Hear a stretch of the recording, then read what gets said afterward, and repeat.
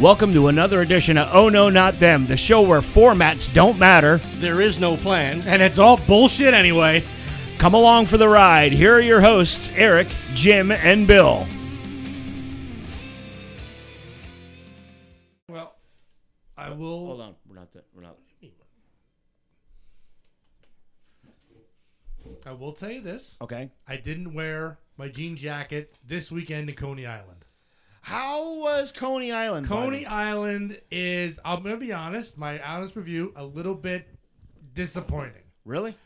We kept comparing it to Wildwood. Yeah. I did get a picture of the big parachute ride that's on the Typo Negative thing. Yeah. I saw where the Warriors were filmed a little bit. There you go. You know, got some Warriors merch, got some shot glasses and all that. But the boardwalk is not, Coney Island is really just like an amusement park with some food places. Right. Mm-hmm. It wasn't, now we did go to the New York Aquarium while we were up there. Awesome aquarium. Wonderful aquarium. It wasn't, but as far as, and we went to the one racetrack, go-kart track. My boy Ryan, that boy can drive. He took it 3 wide on a track. It didn't look like it was meant for 3 wide. And I was impressed by that boy. Nice. And I told him that too. I said, he impressed me. Then someone spun out in front of him. He smashed right into him.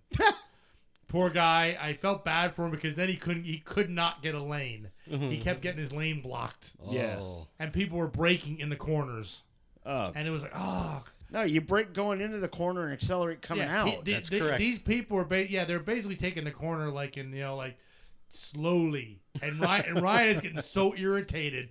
And when he's trying to go wide, then they're going, he can't get around anybody. I felt bad. Yeah. But it was a great time. Then we did Knoebels. Yes. On 4th of July. Nice. And again, it wasn't crowded, no fireworks. We came all the way from there, and then we saw the fireworks in Lehighton. I mean, it's been a hell of a time. I blew my voice out at Knoebels. Yeah. We did the Black Diamond ride. Woohoo! Black Diamond! Yes. But Val doesn't like scary things, so as soon as the ride goes dark, I let out a blood-curdling scream. And blew out my voice. Nice. And of course, the first thing she says, "Oh, hilarious." Well, you showed us the video of with the skeleton on the porch. Yes. That was great. That was awesome. That was fantastic. I'm glad you guys had a good time. Did you go through the haunted mansion? Where? Or Knoebels. Knoebels. No, I don't. I never really cared for it. It's the 50th anniversary. Well, I got a commemorative mug. Okay, fair enough. Yeah. They also have a thing at Coney, which I was like. It's called like a spook house or something. I would have loved to have gone on more rides at Coney. But it really wasn't a ride feel that day because I wanted to do the Cyclone. I did have a Nathan's hot dog. I'm not a fan of Nathan's hot dogs. It's actually really good on site. Not the frozen ones you get in the store. I've never been a fan. I really don't care. They're usually not frozen in the store. Refrigerated, frozen, they're go. cold. No. But these were fresh. Eh. And there was a very, I'm going to say this, there was a more eclectic crowd at Knoebels than there was at Coney Island, which is, yes, was really weird. It was honestly, I was expecting to see lots of weirdos. At Coney Island. At Coney Island, I did get a monk come up to me and try to give me the bracelet. That's a common New York City scam. Yeah.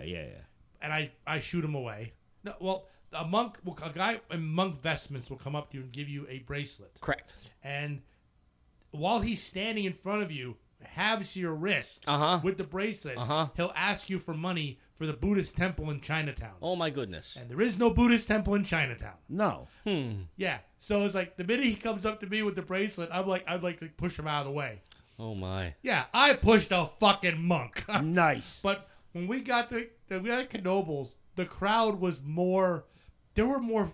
I'll say it. There were more freaks at Knoebels than there was at Coney Island. But still, for a 2-hour trip up, wasn't that bad. Yeah. Right up, off over the Brooklyn Bridge, right to the island, $40 parking. But it was all day. We were there like all day, $40. I can't complain. Yeah. A great time. Especially because you didn't drive. Good. I'm glad you guys I had could have fun. drove. I could have drove. We only freaked out one time. Uh-huh. The directions home said get on the Beltway East. Right? Yeah. Well, I saw a sign for Beltway West. So I told Lisa, well, don't take that one. No, that's what it meant. Oh. Because to get to the Beltway East, You got to go to the Beltway West. you got what kind of stupid exactly? Yeah, the That way you're- is... Yeah, the way you're looking is the way I felt it too. I was like, wait a minute. To get to the Beltway East, you got to go through Beltway West. That's why you look at the screen. You fucking I was dummy. looking at the screen. All the roads are close together. Well, You can't just. What is this? It's an iPhone. you I miss MapQuest. He doesn't have the touch screen in his car like we do. Yeah, but at least that's an iPhone. That's on the dash. Well, no, we actually have I don't have GPS. I use my phone, but you can make the phone image. You can make the map bigger. See, mine like You have GPS built into your car. well, I didn't it's get my that. I have my it's through my phone. Oh but wait, you have Apple CarPlay no, I have. or Samsung CarPlay? Yeah, that thing. Get a fucking USB cable and hook it up to your car, dipshit. Well, my phone's automatically connected to the radio. Through the Bluetooth, use a USB cable. I bet you your GPS comes up. I bet you your Google Maps comes up on your screen. Better. Okay. Yeah. we get lost and they cause an argument between these two. Well, Wait, hold on. And this coming from the guy who won't go to a fucking Waffle House because he can't get in the left fucking lane. That's right. I don't want to fucking hear that shit. Hey, Homer misled me. That's why I don't use Homer anymore. God, I wish we had film of that day. I took Bella driving. I took Bella driving Saturday, and I had such a fucking flashback. We went down through Nesky, went up to Broad Mountain, and we came into Hazleton. Yeah. And I said, we'll turn left on 309. And as we're getting closer to it, she goes, this one. No, it's the next one. This one. No, it's the next one. I said, do you ever hear me and Bill talking about no, the next one because Andy fucking made the wrong turn? Speaking of that, we were down by there for the Jersey Ren Fair, by that exact place. We went by the Armory. Oh, my God. You remember where Andy turned into the parking lot? Yes. It's now a gas station and like a complex of like all the like a hairdresser, gas station, mini mall type building. Right. Oh, my Yeah, God. I'm like, because I was like, oh, this is the Armory, so it should be the next one. Wait, oh no, this is not this anymore. I was laughing my ass off whenever a parking lot's gone. Jesus Christ. Well, go ahead. I want to say one thing about Bella is all I'm going to say. She's doing, I don't know if I told you, her junior and senior year, she tested into L-Tri-C. Yeah. She has her courses and everything, and I had to get her login to make a payment. And she said there might be a discount involved, but I was checking all last week. I said, are you sure I'm going to get this, blah, blah, blah. Every time I went to the screen, nothing changed. So today was the day I was supposed to log in and pay the tuition. I got onto the site. Everything still looks the same as it did all week. And I'm like, there's no place for me to make a fucking payment. I backed out. It had like the dollar amount, and then down at the bottom it just had 0. So I backed out, and there's a green button to pay. I hit that. Nothing again. So I'm fishing around the site thinking, okay, either the site's fucked up or I'm doing something wrong. I called the business office because the phone number was there. And I said, hey, I understand I'm supposed to log in today and pay my daughter's tuition. And the lady says, is it for the summer semester or the fall? I said, it's the fall. So she says, can I have her ID number? And I gave it to her. And I can hear her typing, fiddling stuff out. She goes, just hold on a second. I just want to make sure of something. She gets back on the phone and says, you don't know anything. Your daughter got a full scholarship. Nice. Good job, Bella. I'm like, fucking A, $1,200 I didn't have to pay today. Good job. I was awesome, Bella. I was doing backflips at work. I was so excited and happy. You Wait, were hold on a minute no, there. no. That's an embellishment. What? I was fucking shaking. I was that fucking happy. I agree. You I'll were agree happy. you might have been shaking. But you ain't doing no backflips. Oh, well. Yeah, that was yeah. That's a lot of blub blub to That get was moving. a lot of blub blub. But yes, I was. Brian be like, "What the hell was that?" I don't think he might crack the concrete. Oh. It's linoleum at work. It's linoleum. Well, it's They not definitely would have cracked it. concrete under the linoleum, though. But still. Yeah, that was. Ooh. Yeah, I had a fun little trip to Westchester yesterday, down to corporate headquarters. Yeah. And saw some interesting things, and some interesting things may be happening shortly. So I told you guys about it off air, and it's exciting times. Just ask for a truck. Yeah, dude, with an Easy Pass. What do you think it cost me to get from Mahoning Valley to Valley Forge? Because you get off at the Valley Forge exit. I'm going to say $20. No, not that much. Okay, 15 $8.80. Oh. Each way with an Easy with Pass. an Easy Pass. Without an Easy Pass, $16.80. Yeah, I saw a couple signs like that on the way up to New York. It's like with and without. I'm like, that's not nice.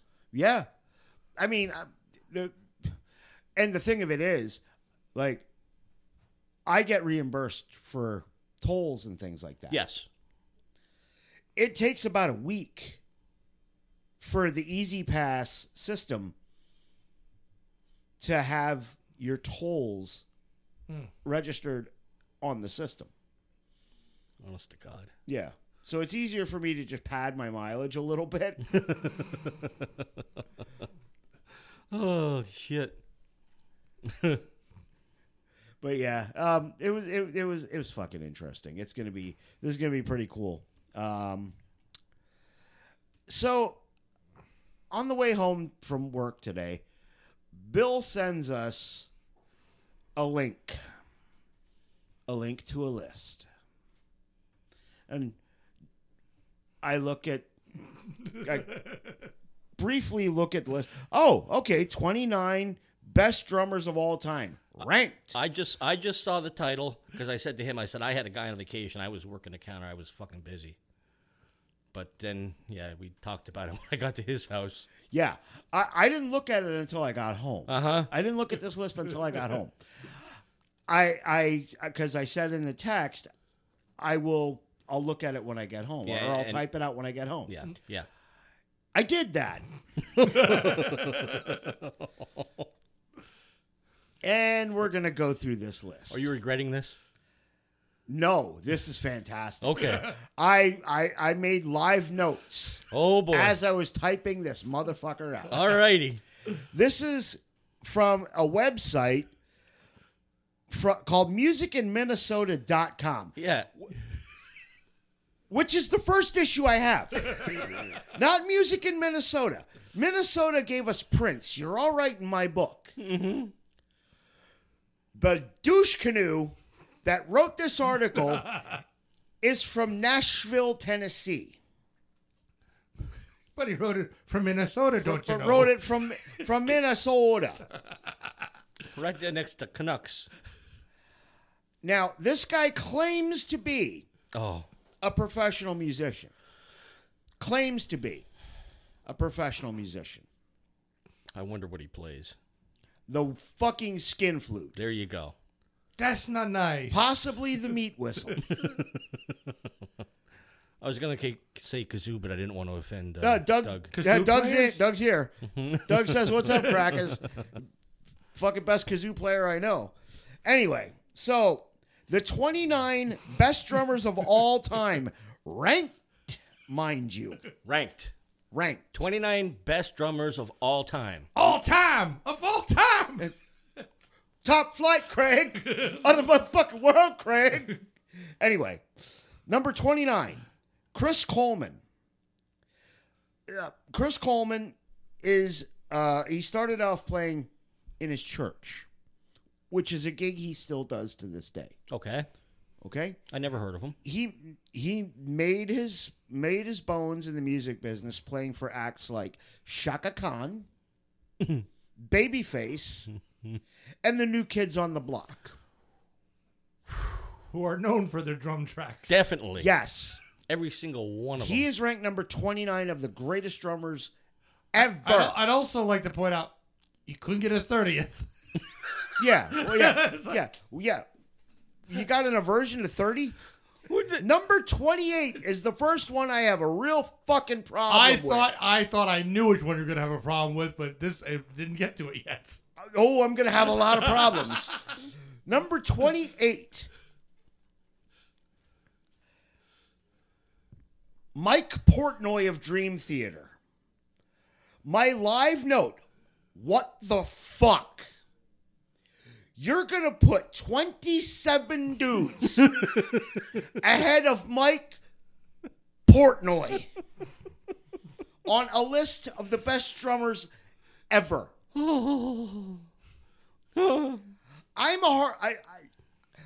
Music is my life, okay? I'm hard pressed to come up with 5 I would put above Portnoy. Moving on. Number 27, a great drummer. I can't argue with him being on any best drummers ever list. We talked a lot about him over the last 3 weeks. Cozy Powell. Okay. Mm-hmm. Cozy Powell's played with everybody. He played with Black Sabbath. He's a monster drummer. Can't argue with this one. Number 26, we're at the next what the fuck. Lars Ulrich. Better than Mike Portnoy? Well, yeah, I'm from Metallica, and we No, do. wait, that's Paul. I don't know how That's to do. Paul. I don't do the voices. The time when I played Shortest Straw and it was right, and James gave me some soft cheeses and meats. It was wonderful. Lars Ulrich. Rated higher on anything but tennis than Mike Portnoy. Are we fucking kidding? Why did you do this, Bill? I didn't do it to piss him off. No, it didn't. It's not pisses me off as so much as perplexes me. Honestly, the forum that I found. I found your thing on Fart. Yeah, and you see what I mean. Everybody kind of agrees. Yeah. With a lot of the shit you're saying. Yeah. Next at 25, a great drummer, doesn't get enough recognition. Carl Palmer of Emerson, Lake and Palmer. Okay. Excellent fucking drummer. Number 24 is a blues cat who I'm not too familiar with. Guy by the name of S.P. Leary. He played with Howlin' Wolf and T-Bone Walker, most notably. I wouldn't know. Not too familiar, but okay. Number 23, we have a problem. Here we go. Meg White. Are you fucking kidding me? 23. Yep. Better than Mike Portnoy. Just better than Carl Palmer. Even better than Lars Ulrich. And much better than every name not mentioned. Yes. We'll get to that at the end. Yeah. Now, you know I'm a White Stripes fan. Yes.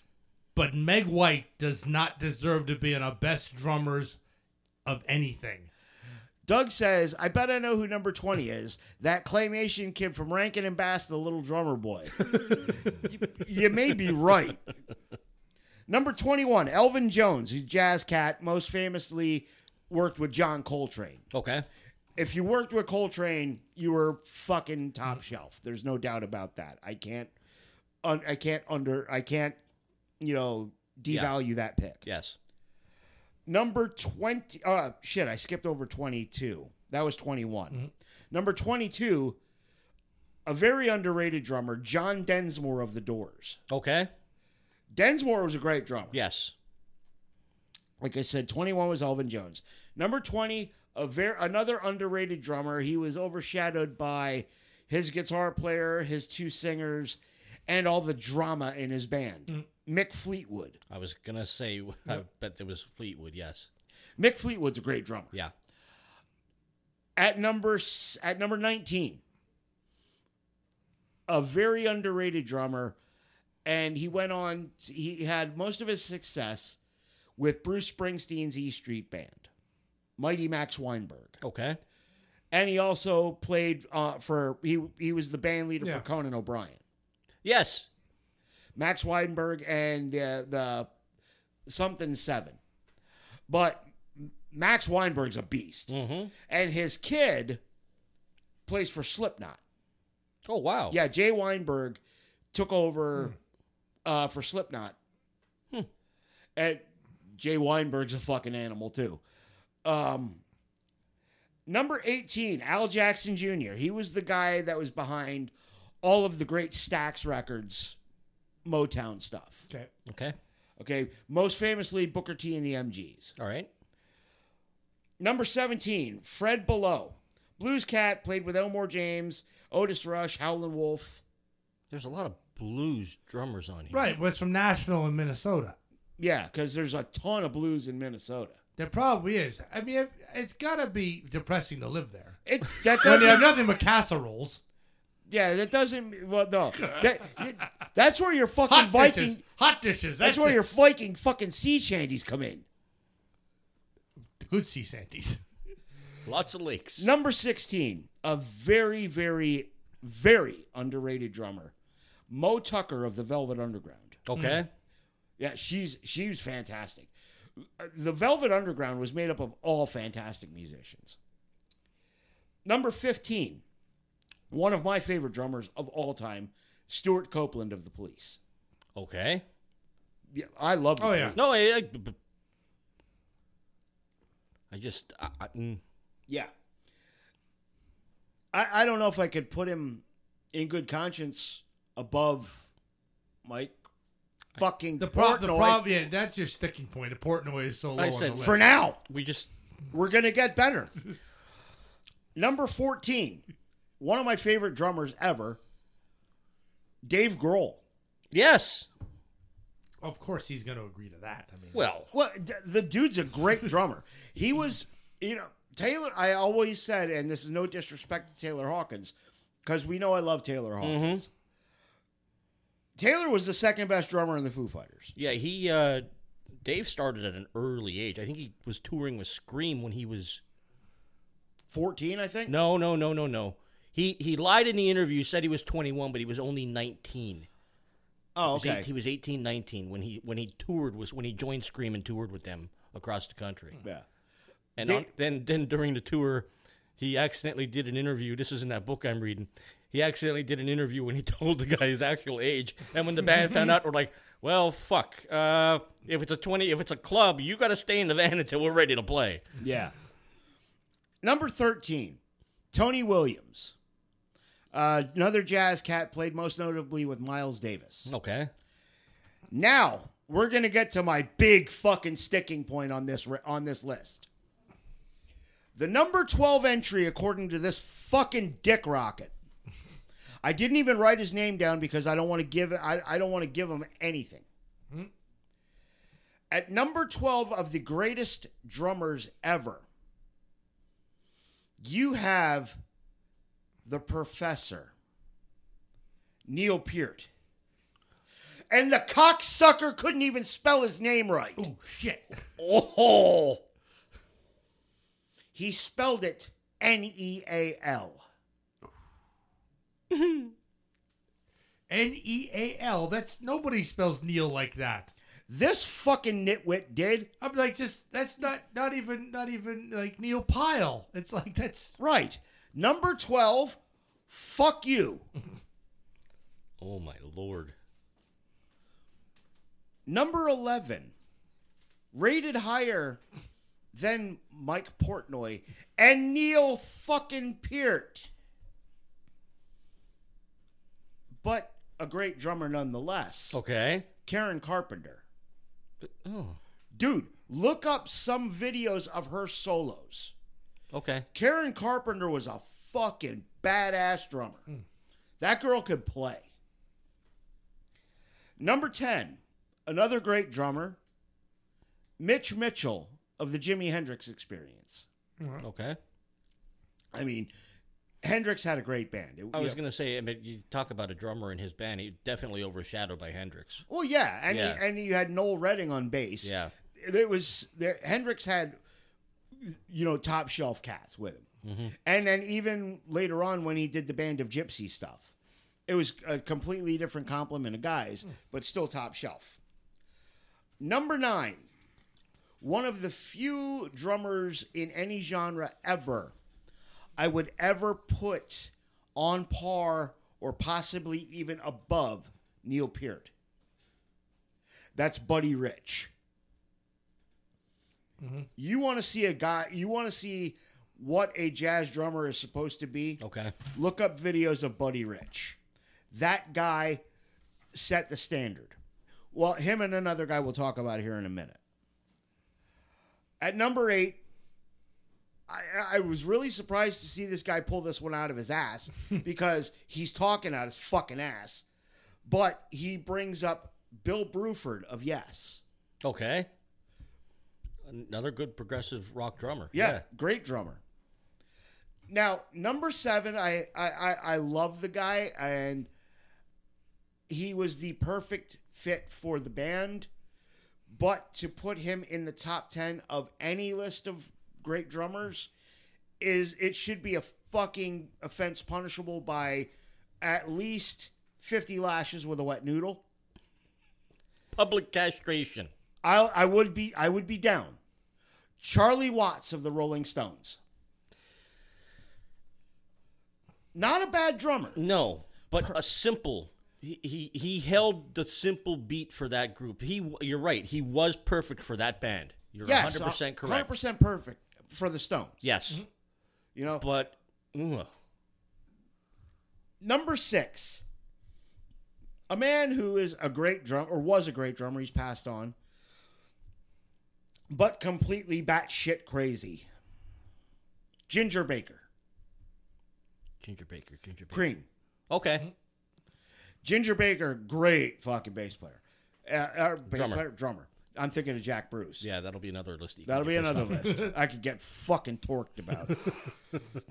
Number 5 is the guy that I would put 1 and 1A with Buddy Rich. Okay. As far as the greatest jazz drummers to ever pick up a set of sticks. Gene Krupa. Okay. That's another guy. Find some YouTube video of this guy. And he was, these guys were from the big band era. Unfucking real. How good they were. Number 4, he was a great drummer, but a better showman. And he has no business. Another crazy. And another fucking absolute batshit crazy guy. Keith Moon. Bingo. Yep. There you go. Moon the Loon. Yeah. Great drummer. But his theatrics, I think, outshadowed his playing. Probably. And he was a hell of a drummer. Yeah. Yep, there you go, Doug Wargo. Ginger, fucking great drummer, but batshit crazy. Number 3, you're gonna jizz yourself over this one. John Bonham. Yep. Really? Number 3 of the greatest drummers of all time. I mean, he did play with his hands. So did Tommy Aldrich, who's a better drummer than Bonham. I'm just trying to do that thing where we talk about Bonham enough. We can just scoot right around Bonham. We'll skip over. Devil's advocate. Yeah, there you go. Thank you. Angel's advocate. Yeah, I am the devil, and I am here to do the devil's work. Number 2, Levon Helm of the band. Really? You're fucking kidding me. No, I'm not. I wish I was. But the biggest joke comes in at who he clocks in as number 1. I'm taking my headphones off of this. Should we? Ringo fucking Starr. You gotta be fucking kidding me. Well, I mean, I did all with the drums, man. Now, Ringo, much like Charlie Watts, Yes. absolutely perfect for his band. Yes. Single, snare, a little bit of this, a little bit of that. but nothing really complicated. And Ringo played exactly what he needed to play for the Beatles. Yes. But let's just go with cats on this list that we've put Ringo Starr ahead of. And I'm not even going to mention Mike Portnoy or Neil Peart again in this conversation. Gene Krupa, Buddy Rich, Bill Bruford, Stuart Copeland, Dave fucking Grohl. Now, Oh my God. let's talk about the people that didn't even make this fuckwad's list. Well, the ones that I mentioned were Dave Lombardo, Nick Menza, Yeah. Charlie Benante, Yeah. Vinny Appice, and I'm trying to remember who the other one that I mentioned. It's the one that also took over for Slayer. Paul Bostaff. Paul Bostaff is another one that I put in there. Okay, so that you've got those 5. Just off the top of my fucking head, we've got Vinnie Paul. Mm-hmm. We've got Carmine Appice. Mm-hmm. We've got Tommy Aldrich. We've got Lee Kerslake, the guy that actually played on the first 2 Ozzy records. We've got Bill fucking Ward. Yeah. Yep. And after I had done this list, I actually just typed in Google best drummers. Every name between the two of us did come up. How about Gina Hoglan? Mm-hmm. How about Richard Christie? Yeah, now we're going to get a little bit deeper into things because now I'll start bringing up death metal drummers. Yeah, and there's some that I know that you don't like, but still, I mean, I think Tommy Lee. Tommy Lee is a fantastic fucking drummer. He's a terrible human being. Yes. But he's a fantastic And fucking who is drummer. the drummer for Faster Pussycat? I can't Whoever remember it his name. is, Great drummer. The drum tracks Yeah. on Faster Pussycat are amazing. Yeah. You know? But like those, and that's sad. Dude, I don't know his real name. I never looked up his real name. But Sticks It In Ya from fucking Steel Panther. He's awesome. Yeah. Where the fuck was Danny Carey of Tool? Joey Jorgens. Where's Joey Jordison? Yeah. And he was also on, like I said, and it's like all these is like, my God. But I tapped out at Meg White. Yeah. I cannot agree that she deserves to be on a drumming list. You know, I honestly can't. There you go. Doug says Cliff Burr. Maiden's original drummer. Nico. Yeah. Fucking Nico McBrain. Mm-hmm. Alex Van Halen. And we all know I'm not a Van Halen fan, but Alex can fucking play his ass off. Yep. This guy might be, a little fucking slow in the head. Here's what gets me. He probably got paid to do this article. Sadly. Yeah. And we do this for free and come up with better Nashville, lists. he was probably hanging out with Jack White. Hey, man, don't bring the master into this. Master fucking Bader. Speaking of masturbators, where's fucking Joey Kramer? Whoa! Hey, okay, there's no need to go that route. I was going to see Eric Singer or Peter Criss. Where's Singer? Singer especially. Singer did some amazing work. Where's Eric Carr? Yeah. Mm-hmm. Yeah, this... Dude, we shat all over his band when we did the deep dive, but where the fuck is Rick Allen from Def There's Leppard? another one, yeah. This list reminded me of basically the popular picks, and then you intersperse it with deep cuts from jazz and the blues. Yeah. Yes. To make it sound like you know what the hell you're doing. That sounds about That's right. exactly what he did. Because that's what I probably would have done if I made an article like this. Better put something in there that for the real deep guys. Yeah, well, now here's the thing. If I'm going to make a list like this, my favorite players are going to include that. Mm-hmm. Because my... Take a sip of liquid. This list legit made my fucking brain hurt. I can tell your temple's pounding. and that's not my intention. No. I wanted to post it because I thought it was an interesting article. I never thought he was going to talk about it. You didn't say nothing about the other picture I sent.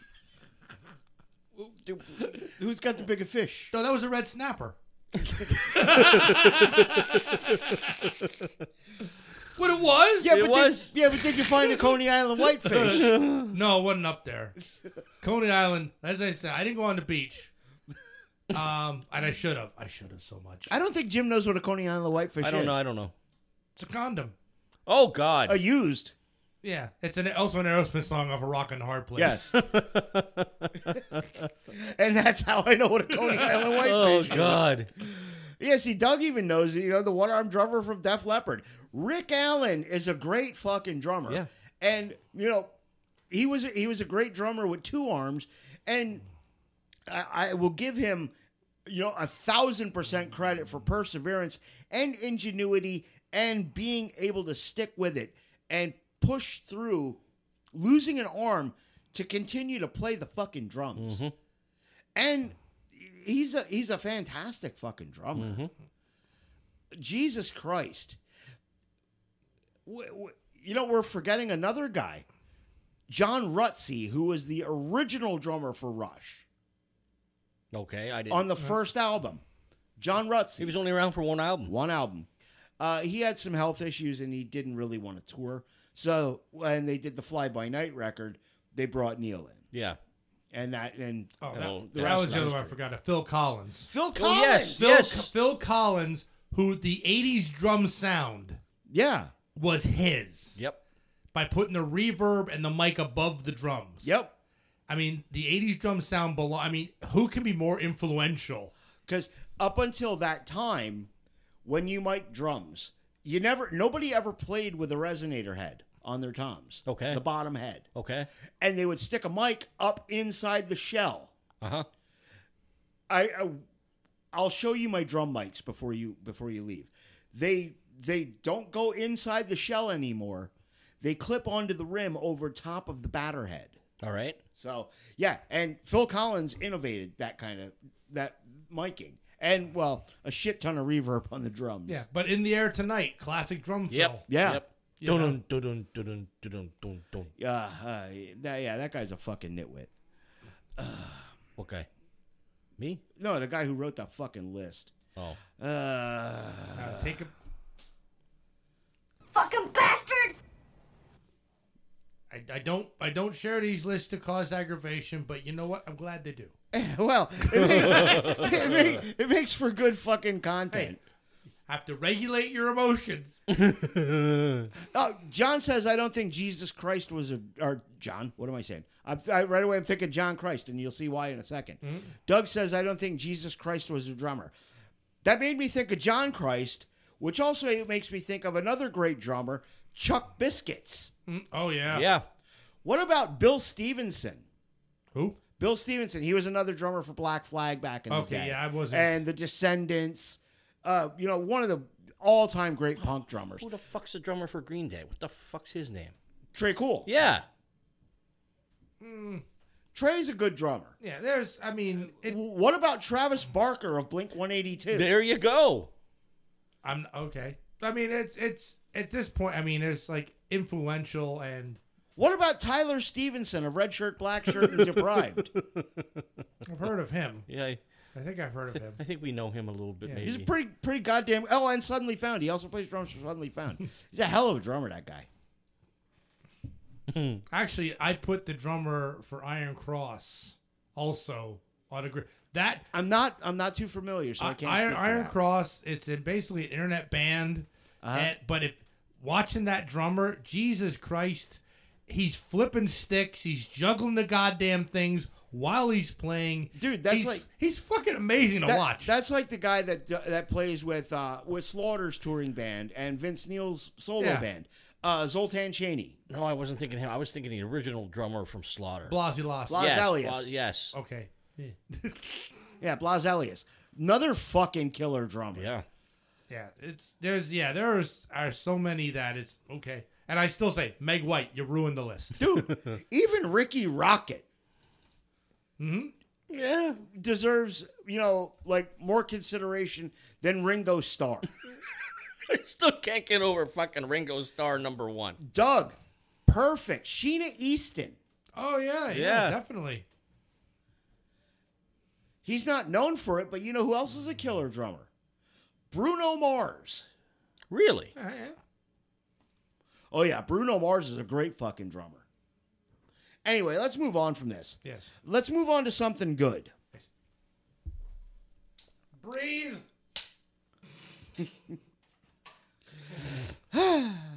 Changing drinks. This was the Moxie. He brought out the Moxie. Well, I had to because I didn't toast Jenny last year. Her store is still in the process of closing. Clothing? I got a sore throat. so get there. Look at his cup. Look at his mug. What? That's wonderful. It's beautiful. It's a little pink sparkly pussycat.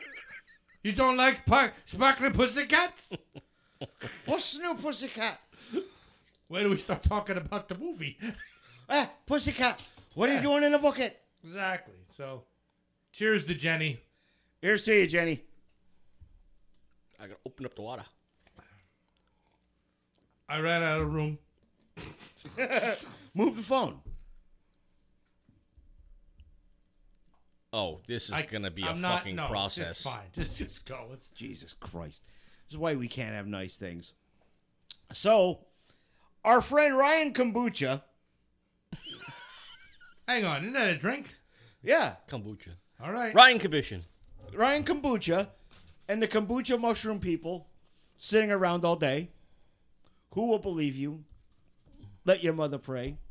Sugar. System of a Down. I know. It's just you're not supposed to say it like that. Sugar. Right. He suggested that we do Megadeth's Rust in Peace. Mm-hmm. That is their 4th studio album. Amazing. It's only their 4th. Yeah. I know, right? Released on September 24th of 1990. This album peaks at number 23 on the Billboard charts and is certified platinum in the United States, which means in excess of 1 million copies sold. It is their first album with a stable lineup. This lineup would last more than one record. Yes. And it never happened before this. Dave went through musicians the way Jim goes through pancakes or Twinkies. I don't eat Twinkies. Allegedly. Swallow them whole, huh? That's right. Just slurp them right up. It's fucking Glizzy Lizzy over here. Anyway, this is Megadeth's first album with what many consider to be their best lineup. You have, of course, the mastermind of the band, Dave Mustaine, on lead guitar and vocals. On bass, you have, up until just a few years ago, the only other constant member of the band, Dave Ellefson. Yes. You have the debut of the incredible Marty Friedman on guitar. Mm-hmm. And on drums, you have a guy who started as their drum tech. Really? Yep. Yes. Huh. And then he got the gig. Yeah. Nick Menza. Mm-hmm. Another guy that should have been on the list. Yep. Like Yep. you said. Yep. But this album is fucking like nonstop. This is relentless. Mm-hmm. Starts off with a song called The Holy War's The Punishment Due. Mm-hmm. This song, and this was also the lead single. Yes, it was. With the Okay. video, yep. Yep. Unbelievably good song. Absolutely. I had thought this was about the like Iraq and the desert stuff because Nope. because that Phil that always had. But I also remember Saddam Hussein was calling that in Kuwait a holy war, Yes. and I didn't realize that. Of course, this was about Ireland, and about Dave made a bad decision while at a tour over there. Yeah. What happened is See, I always thought it was about there were Same thing. someone was selling merch bootleg merch outside. And he was going to put a stop to it. And they said, no, leave him go. It's for the cause. And he thought it was like, he misunderstood what the cause was. So he opens up the concert with pretty much give Ireland back to the Irish. Yeah. In Northern Ireland. Caused a riot. And that's why and then he wrote this song. Oh my. Yeah. Well, the first half of the song. Yeah. The first half of the song. But there's a very Middle Eastern feel to it, which is why I got confused. Yes. Yeah. Yeah. I can see that. Yeah, it's got In that. the middle. Yeah. It's got that. Yep. Yeah. It's got that. I don't want to get into the technical. Yeah. But it's got a Middle Eastern style guitar scale in there. Yeah, in the middle. And that a lot of that is the influence of Marty Friedman coming through. But the first half, like Bill said, the first half of the song is about the IRA conflict with England, which is a holy war. It's the Irish Catholics against the fucking Protestants. Bleeding C of E. The second half of the song, The Punishment Due, is based on the comic series The Punisher. Oh, Really? Okay. Yes, it's based on Frank Castle. Yeah. Yeah. Killed my wife and my baby. With hopes to enslave Yes. me either way they died. Yes. Paid by the Alliance to slay all the giants. First mistake, no more mistakes. Because everybody's been paid by the Kingpin in the comics to try and take out Frank Castle, and nobody can fucking do it. Did you ever watch that series on Netflix? Yes. Oh, it's fucking John Bernthal is fucking awesome. Oh my God. See, I'm a huge Punisher fan from way back in the day. Yeah. Back in the early 90s, I think it was, I geeked out when they made the first Punisher Yes. movie. With Dolph Lundgren? And then I watched it. Yeah. Yeah, that one sucked. But the second one they made, where John Travolta was the bad guy, Yep, with Thomas Jane. that was bird pretty down good. fell over. And the third one, it stood up. No. Well, actually, the one with Thomas Jane stood up. That was a good movie.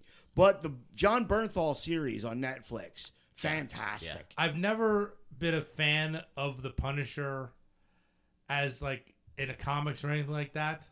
However, in my Marvel Legendary game, he's one of my favorite characters to play. Yeah. Well, Because he fucks shit up. and Oh, yeah. what was really cool if you watch the Daredevil series on Netflix as well, the Punisher and Daredevil always had a thing going back and forth, and they actually fight in the one. Yeah. Yeah. Well, because they exist in the same universe. Yes. Daredevil and Punisher exist in the same universe in the same city. Correct. You have Frank Castle is the Punisher. Vigilante. Yep. And, well, But wait a Matt minute. Murdock is Well, a vigilante. yeah. In the new but Daredevil series? Because they've already linked that goes right into the MCU now. Well, I'm talking about the Netflix Daredevil series. Yeah, they've already linked that in because Matt Murdock from that series appeared in Spider-Man Homecoming. Okay. Yes, you're Okay. correct. Yeah, so, you know what? Didn't the Kingpin make a few appearances in D'Onofrio? the Kingpin character. No. He was in the one with he was in the Daredevil movie when that was I don't even know if I don't remember if he was in the comics at all though. The guy that was on one of those CSI fucking shows. Yes, D'Onofrio. Yeah, Vincent D'Onofrio. Yeah, Joker. No, not Joker. no. Pyle. Yeah, he was Gomer Pyle. Yes, he played. He was the Kingpin. Kingpin. Yes. Yeah. Perfect casting. Yes, but I was wondering if the Kingpin character had ever shown up in the Spidey comics. I don't. Oh, in the comics. Oh yes. He probably has. Oh, yes. Yeah. Okay, so then it's canon that those universes mingle. Yes. Oh, yeah. Oh Okay. yes. But the Kingpin's two biggest rivals traditionally, as a tradition, were always the Kingpin, or not the Kingpin, the Punisher, and Daredevil. Yes. And it galls me that a lot of these fucking douchebag Blue Lives Matter cops, okay? Not the good cops, the fucking asshole cops, like the cocksuckers that didn't go into Uvalde when the shooting was happening, are sitting there with fucking Punisher decals on their cell phones. That doesn't make a lot of sense at all because Punisher is anti-cop. Very. Yes. Yeah, that whole thing just kind of like it's a cool symbol, yes, but Do you really know what You it don't means? understand it. yeah, Yes. that's like Joker having the Born to Kill and the peace sign. That's right. Speaking about the duality of man, sir. Anyway, moving on. Let's All go right. to the next song. Yes. Unbelievably good song. The second single off the record, Mm-hmm. Hangar 18. Yes. Yes, that guitar in the beginning seems to last forever. It does. Oh, but it's Yeah. so worth it. Yes. Oh, yes. Oh, yes. Welcome to our fortress hall. We'll take some time to show you around. Impossible to break these walls, for the steel is much too strong. It's about a top secret government facility, Area 51. allegedly. Allegedly. If it exists. It exists. Let's take a road trip and see what happens when we get close. Well, I mean, if there's Nothing if good. there's an area 52, there has to be a 51. Right. Just But Hangar 18 is about the place where foreign life force inventories in a suspended state of cryogenics, and also military intelligence. Two words combined that can't Can make sense. I can speak to that fucking firsthand. Great song. Yep. And another beautiful example of Marty Friedman's fucking Oh. stellar guitar. And like I said, it wasn't until that long ago that I realized how long the song was compared to how many lyrics were in it. Yeah. I mean, there's just two verses, and the rest is just Well, kick-ass music. This is one of Megadeth's most progressive musical albums. Musically, this album is just leaps and bounds beyond anything they've done to this point. Yeah. Because the one before this would have been So Far, So Good, So What, which clocks in at 31 minutes. All the songs are short. They're really good, Yeah. but it's short. There's not a whole lot of progressive elements to it. It's pure thrash goodness. yeah. And I'm okay with that. Track 3, Take No Prisoners. Take no shit. Yeah, this is their World War II song. Yeah, I love this song. Yeah, the whole album. This Oh, is yeah. another one that's just right on it. Yeah, I mean Mustaine he's a great lyricist, Mm-hmm. great fucking guitar player. And a lot of people shit on his voice, on his singing voice, because he's got that nasally thing. Yeah, but It works for Yeah. Megadeth. Oh my God, yeah. I couldn't picture anybody but Mustaine. It's singing angry. for Megadeth. It's angry music. Yeah, and it's an angry voice. Yeah. right. Next, we have Five Magics. This is a great song. And it's about a sorcerer who has to master the 5 magics. There's a book. I can't remember the name of the book. But the sorcerer has to master the 5 magics to defeat the evil sorcerer. Yeah. But Alchemy, necromancy, no, one was thermatology, thermatology, yes. Right. sorcery, Electricity. electricity. That's the weird one. It all went kind of D&D and then electricity. There's no electricity in D&D. And don't say lightning bolt. Ball lightning. No, that doesn't count. Yes, it does. Nobody's flicking a switch. It's ball lightning. Didn't Master all of these. didn't Ben Franklin discover electricity from a lightning bolt?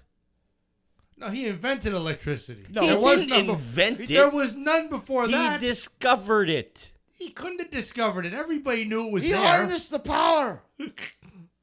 And no, he wouldn't have invented shit that would have been fucking... Well, Edison took the credit. It would have been Nikola Tesla. Yeah, because they killed the elephants. Oh, the history of electricity is fun. Oh, yeah. It's great. It's It's fucking fantastic. And George Westinghouse is the biggest scumbag of all of them. Because he's the guy that fucked over Tesla. Yeah. And then fucking sold out to Edison. Edison. Anyway, Five Magics, fucking beautiful. Great song. Yes. Amazing song. That's the end of side 1 of the cassette. Yep. And there is not a single second of dead space No. on that. Now we move on to Poison Was the Cure. Mm-hmm. Dave liked the cocaine Oh yeah. and various other substances. Yes. He liked the cocaine. Yeah. But I mean, it still sings great. It's like you can take it as like, what's it, literal or figurative? Yeah. Oh, it's literal. Well, of course it is. Yeah, talking about the poison fang and Yeah. come on, man. Yeah, the poison running through his veins. Come on, man. Dave liked the cocaine and a few other substances. Speaking of cocaine, how the fuck I just said to him, should we talk about this or not? do you sneak blow into the White House? Maybe it was on the bottom of somebody's shoe. I don't know. But No, it was conveniently stored in a storage cubby. I can't believe they can't find there's fucking video, there's cameras everywhere. You can't tell me they don't know who the fuck did this yet. Can you dust for prints off of cocaine? Oh my The god. baggie. Oh shit. I still contend it was Hunter's. That's what I said to him. And now I have a different theory. They have a video somebody put on Twitter where there's some event and he's standing up behind his mom and he has his head down, he gets up and he like wipes his nose. It was stuck to the bottom of a laptop. But then the other theory was because they were talking about stuck to the bottom. Well, I heard he returned a fucking rental vehicle to Hertz with lines of coke on the dashboard. Gotta love it. That was years ago. But then they're also saying, like, maybe somebody, technically everyone's supposed to get searched thoroughly before they go in. But maybe you had a visitor that came in and was walking around doing a tour and was like, oh, fuck, I got my coke on me. And they just quick, tossed it. So they don't know. But the thing is, the West Wing tours, just your average Joe cannot tour the West Wing. We know. That's by invite only. Yes. Well, I'm sure it's not the first packet of drugs that's been in the White House. No Well, hell way. no. Clinton had according to his own brother, Bill Clinton had a nose like a fucking Hoover. Yeah, Really? So, According to his own brother. Oh, my Lord. so at this point, and Billy Bush spent some time in well, the we White all House. knew that. Everybody knew that one. Yeah. And Billy Carter spent some time in the White House. Yeah. Snoop Dogg's been to the White House. Don't tell me he wasn't packing a fatty. That's right. and Ron Reagan Jr. might have. Oh, might Ron have- Reagan Jr. Yes. Ron Reagan Jr. might have been on the cocaine a little bit Oh, too. God. Anyway, let's move on. The cocaine. Fucking Dr. Roxo did a White House tour. It was so funny. The shows I'm listening to, all their bumper music had to do with fucking drugs and cocaine. It was like toking the line, one toke over the line, and playing the Eric Clapton cocaine. I'm like, oh my God. Next song we have is Lucretia. Oh, the laugh in the beginning of this. You know what that's about? What? When Dave was onto cocaine and other substances, he was convinced Lucretia was a woman living in his attic. Okay. Yeah, this Sitting is there in very a rocking very chair. King Diamond vibes to Yes. it. Oh my Lord. And he'd get fucked up and he would talk to her. Yeah. Yeah. Sitting in Granny's rocking chair. Isn't that? Yeah, is that how it goes? Yeah, I think. Maybe. I don't remember. Maybe I'm getting that confused with King Diamond. Yeah. But yeah, another excellent fucking song. Next, we come to one of my favorite Megadeth songs ever. This is my favorite Megadeth song, without a doubt. Tornado of Souls. The guitar in this is absolutely fucking incredible. One that they still play live. Yep. And Kiko Laurealo, I got to give Kiko all the fucking credit in the world. He nails Friedman's solo. Yeah. Oh. And Marty Friedman tells a story about this, about recording this solo. He's like, I played it. Mustaine took his headphones off in the control room, shook my hand, and walked out the door. And that's when I knew I had the gig. Oh, wow. Nice. That's when I knew I was the guitar player. Whew. Yeah, this The Tornado of Souls guitar solo is some of Marty Friedman's best work ever. And that's got a lot of that's covering a lot of fucking ground. Oh yeah. Friedman is amazing. It's the story about getting out of a dysfunctional relationship. You know, because we've all been in the eye of the tornado. Yep. You know. Number 8, we have one that showcases Dave Ellefson on the bass, the Dawn Patrol, and you know, and a pop. This one's a bit weird. Well, it's about the it's about a world nuclear. Well, it's winter. about us ruining our planet. Yeah, that's why I'm saying it's weird because it's like it's a very Greenpeace liberal type of attitude. Yes, but when I've seen Dave, he's the opposite of that. Well, he's very. You think my political views are fucking diametrically opposed, you know, on certain issues. Mustaine, it always seems like he's against who's ever in power. Yeah, he's a contrarian by nature, but he's always been for environmental rights. Yeah. He's always been big for the environment, and I applaud that. You know, my kids and we've been doing a lot of fishing, and lately again. And one of the things I always taught them was, you carry out anything you carry in. Take out what you bring in, if not more. Yep. Like if we're fishing somewhere and I see garbage laying around, that's why I always carry a bucket with me, because we don't keep the fish. We catch and release, but all of our trash, and if there's any other trash laying around, goes back in that bucket and comes out with us. You take only fucking memories and you leave only footprints. I kind of agree. What do you mean, kind of? Well, I mean, you know, a river is more like a moving garbage can. I mean, you throw it in there, you won't see it in 10 minutes. You know what? Oh. That actually was done. That whole thing, what he was talking about, is a bit from an episode of the Trailer Park Boys. Oh my God. Ricky says the same thing. I've never seen the show, but one episode. Ricky says the same thing about the fucking lake in the back of the trailer park. Great. That's Lee Heighton coming out. No shit. Although my grill dinned up in the Aquashiklo once. We were dumping the hot embers in it, and someone let go of the grill. Weren't me. No.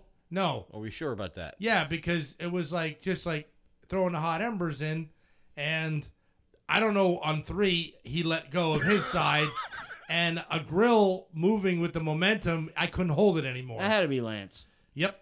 It had to be Lance. Fucking knew it. Right in the drink. Did you go in for it? It was shallow water, so okay. Yeah, we fished it out. Okay. But from hitting the bottom, the whole side was caved in. So I was like, well, that's in the dumpster now. Yeah. That's when I grilled on charcoal. I was a charcoal snob for the longest time. I had a really nice Weber kettle. Yeah. I was a charcoal snob for the longest time.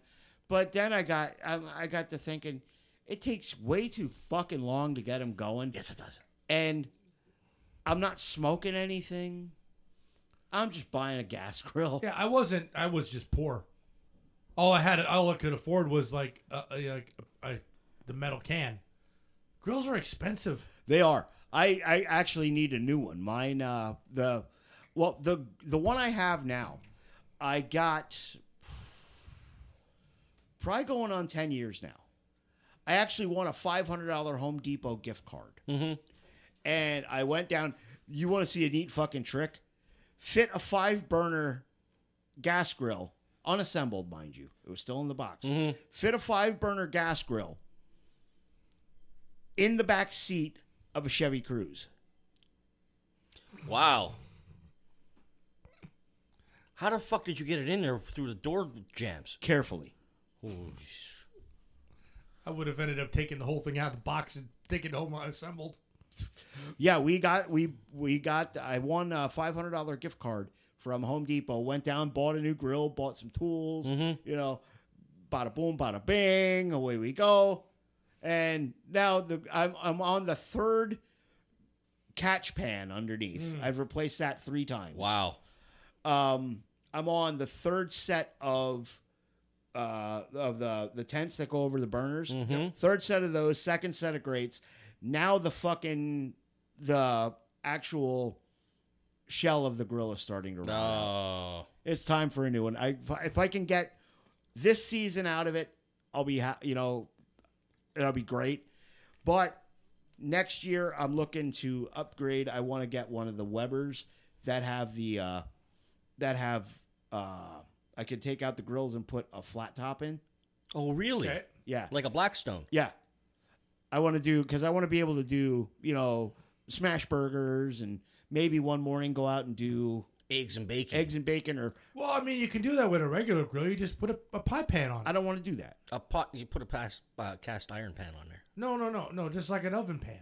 I don't want to do that. But you can do that. I don't want to do that. I don't want to ruin my fucking baking sheets. They're cheap. I don't use cheap baking sheets. Oh, for God's sake. He's talking about the aluminum foil ones you buy in the fucking store. No, I ain't. I'm just talking about like the ones you buy at Walmart. No, I buy With the sticker that never comes off. I buy I buy decent ones. Yeah, well, I'm the frugal gourmet. You're not a fucking gourmet. Oh, he's a gourmet, all right. Fucking Speaking of which, my fucking pizza cups stolen. Fucking stolen. No. You can buy them at No, Giant. that was not. I had said pizza cups in a cupcake tin. I had said that. And now He they're did. buyable. He did. I want to buy them and I want to eat them. Well, why didn't you? Because I was too mad. Look, a listener took my fucking idea. You can't. You got to be like me and not get mad at shit. What? Portnoy. As he's Beard. as he's clutching his moxie. Let's finish this album, shall we? Last song. Rust in Peace, Polaris. Great way to end the record. Oh, yeah. Absolutely. Total banger, and this is about about getting rid of all the nukes. Well, this is also about the Polaris missile. Yeah. Yeah. Well, the inspiration for it was Mustaine saw a bumper sticker that said, "I hope your nukes all rust in peace." Oh, no shit. Yes. Yeah, this was right around. I think we were just ending Reagan's. Yeah. The wall had come down by now. Yes. Doug says, "Buy a pellet grill, bitch. You can smoke, grill, bake anything you want." Yeah. Yeah. He has. Yeah. I think you have one of the pit bosses, right, Doug? Yeah. I think he has one of the pit boss pellet grills. I just want a nice gas grill that I can have a flat top, and because Randy's always like, you should get a flat top so we could do breakfast burritos, and I'm like, okay, well, fucking buy me a flat top, buy me a Blackstone, bitch. Yeah. Father's Day just happened. Yeah. Yeah, motherfucker. Christ. Anyway, what do you rate the album there, Bill? Oh, this is just a great. I mean, I went into this cynical because I had really thought I had left this album in the past, and I was done with it because I really didn't care for the Rust in Peace tour, because I kind of felt that. But after listening to it again, I did not leave this in the past. I still enjoy it, and except for Dawn Patrol, which is a little weird, I want to give this like a 9.5, like really almost perfect. Okay, 9.5. I would go 9.5 too. This fucking phenomenal album. I can just remember listening to this over and over and over again. Me too. On the tape. I mean, Bill will tell you, I was a huge fan of, and still am, a huge fan of the So Far, So Good, So What. Mm-hmm. And when this came out, I was like, this was a game changer.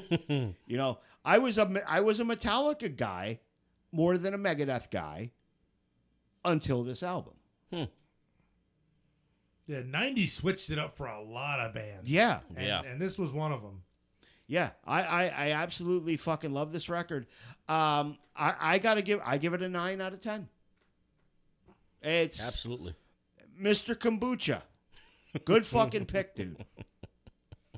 Is he old enough to have known like when this came out? Because I mean, we were able to hear this like No, raw. he's I think 10 years younger than me. Yeah, we were able to hear this raw, and Yeah. it's like Around there. there was a period. It's like the music.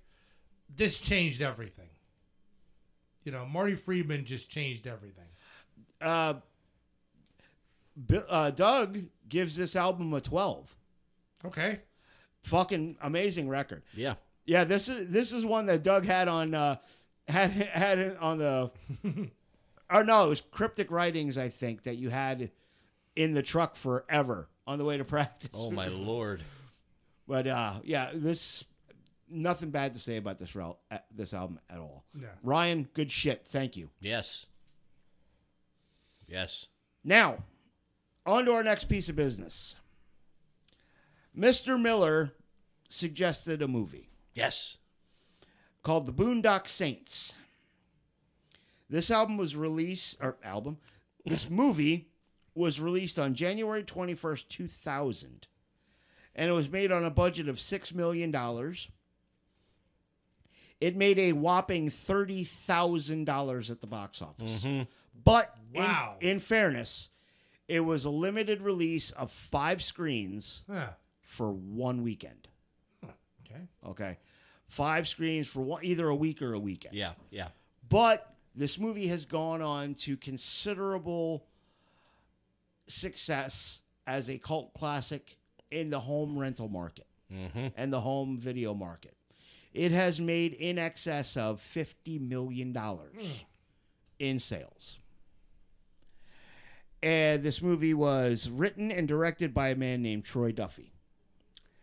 And our cast of characters, we have Willem Dafoe as Paul Smecker, Sean Patrick Flannery as Connor McManus, Norman Reedus as Murphy McManus. Twin brothers. Yep, twin brothers. David Della Rocca as David Della Rocca. Real fucking creative there.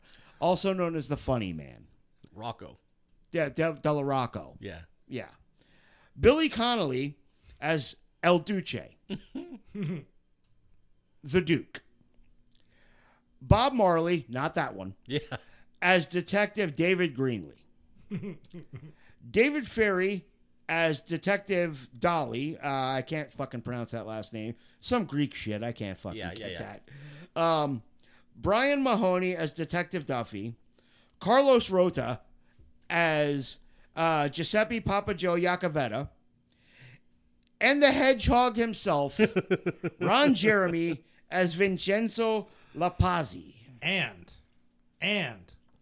Doc from Fraggle Rock.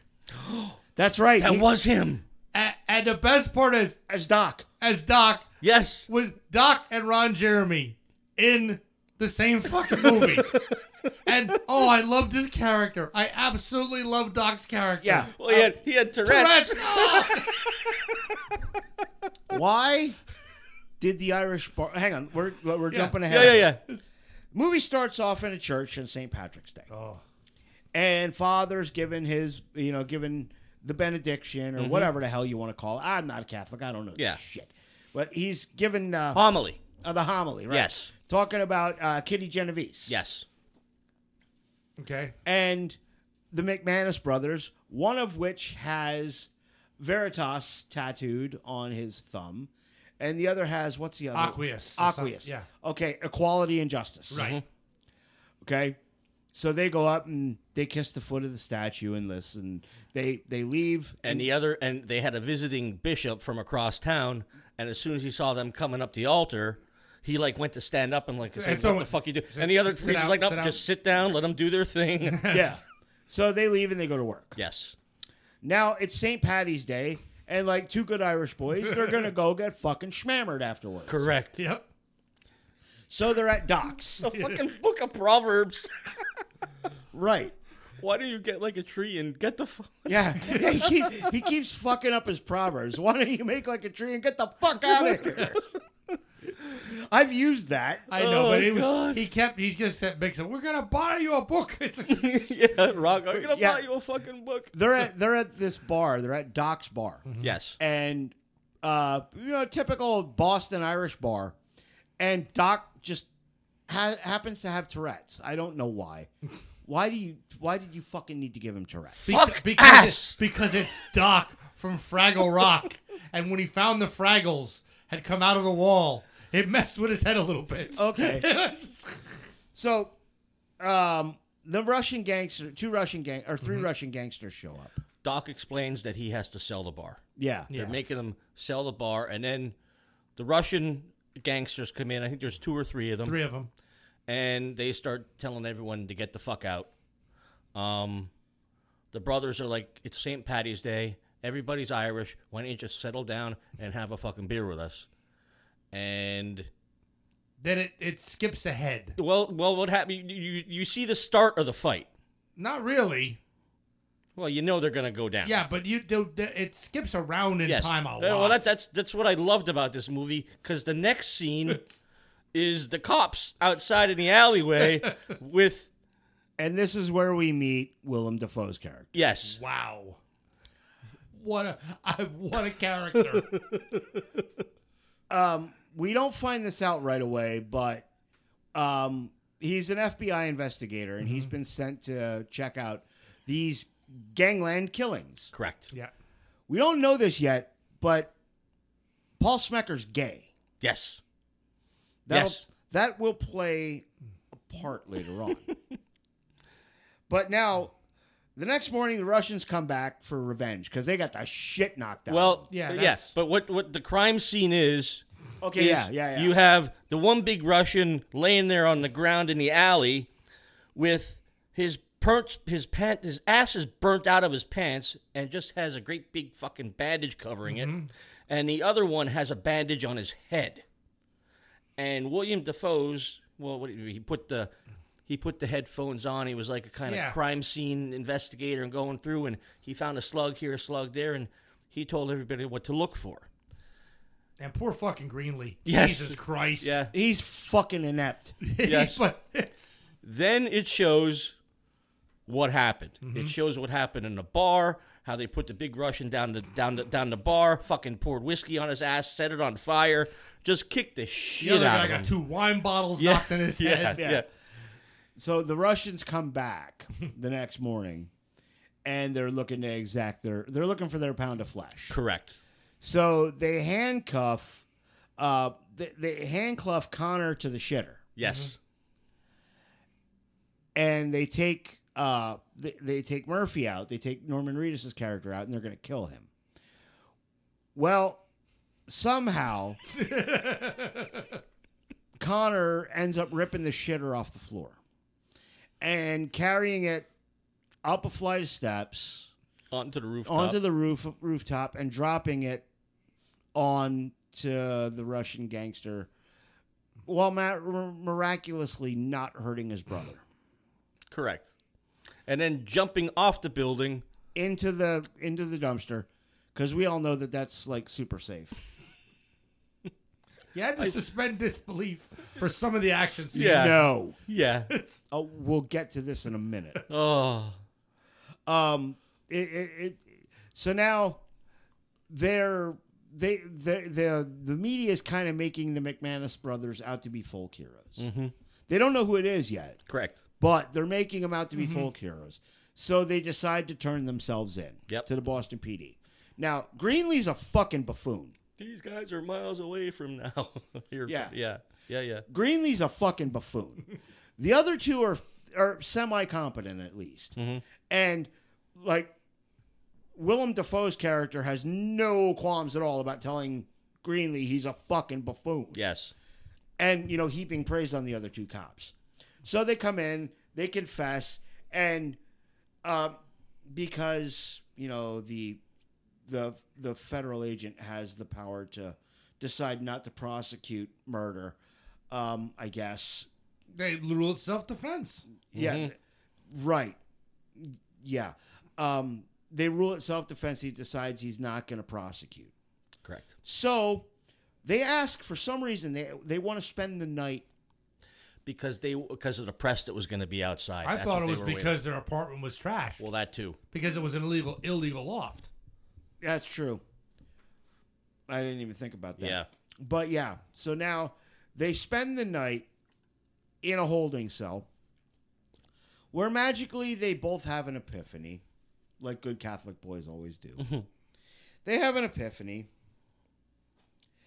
and they decide that they're going to take out the bad people in the world so that the good people can flourish. Now, I'm assuming that the weapons dealer that they went to see was IRA connected. All the shit that was in there. And the big Irish flag. Yeah. I'm assuming he was IRA connected. So they go and they load up. Yeah, well, they got the pager off the Russians. Yes. Yeah, oh, that's and it right. went off, and they called it from the cop station, and it's like, meet me at this hotel. We got the information. It's like, Yeah, that's right. it's all by happenstance all this is happening. Yeah, they find out where 9 Russian mobsters are meeting up. So they go to this, I guess it would have to be an IRA connected dealer. Mm-hmm. They get loaded up for bail, including a rope. A rope. Gotta have a You rope. gotta have the rope. Right. Why are you getting the goddamn rope? and Well, you never know where you're going to need a rope. But at the same time, the funny man is talking to the Italian mob Right. about what's going on because they think it's a mob war, not that it's just these two people doing shit. Right. And I don't know why, but they want to send him to the same place and kill the head guy. They're setting him up. Is this when Yeah, they are setting up, but I can't figure out why they're setting him up. Is this when he told the joke? Yeah, the one joke. Okay. That's where Ron Jeremy came into effect. Yeah. And I'm like, my first thought, why the fuck is Ron Jeremy in the movie? Right. It's like, So the Papa Joe is setting up Rocco. Mm-hmm. He sends them. He knows there's gonna be 9 motherfuckers there, and sends one dude to take out 9 dudes with a fucking 6-shot revolver. Correct. Which we don't know yet. The 2 brothers decide they're going to go in the air duct, yeah. and they get over the room. They don't have a plan. No fucking plan at all. They start arguing and fighting about the fucking rope. Which was awesome. I'm going down the rope. No, I am. I can see. I mean, it's what's happened to us in the garage, putting up that fucking beam. Yeah. But they're just fucking tussling, and all of a sudden the vent gives way. The rope, somehow their feet get caught up in the rope, and they're dangling there. They whip out their guns, and as they're twirling around, they just start fucking shooting everybody. Right. And Smecker figures it out. Yeah. He's like a fucking idiot savant. Well, they did put. Well, then the doorbell rang. Oh, yeah. And they didn't know what the fuck was going on, and they look through it, and they're like, It's the funny man. It's fucking Rocco. He's dressed like he's bringing fucking food. Let's fuck with him. So they pull their mask down, drag him in, fucking make him shit himself, and then he's like, "What the fuck? What the fuck did you guys do? Jesus Christ!" And that's when they realized when they went back. Oh, they got money. They found all that money. And they went back to the apartment, and that's when they were talking to him about. That's when they realized they fucking set him up. Yeah. Mm-hmm.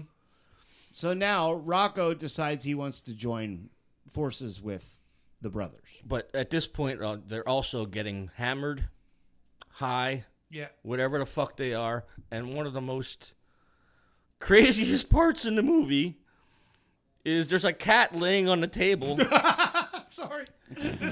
And Rocco slams his hand down. I'm going to get those motherfuckers. And his gun goes off. And the cat just explodes into a bloodstain on the wall. It was such a terrible thing. And they're like, did that just fucking happen? And then who said, is the cat dead? I'm like, it's a fucking spot. And then the best part is his fucking junkie girlfriend shows up. Yes.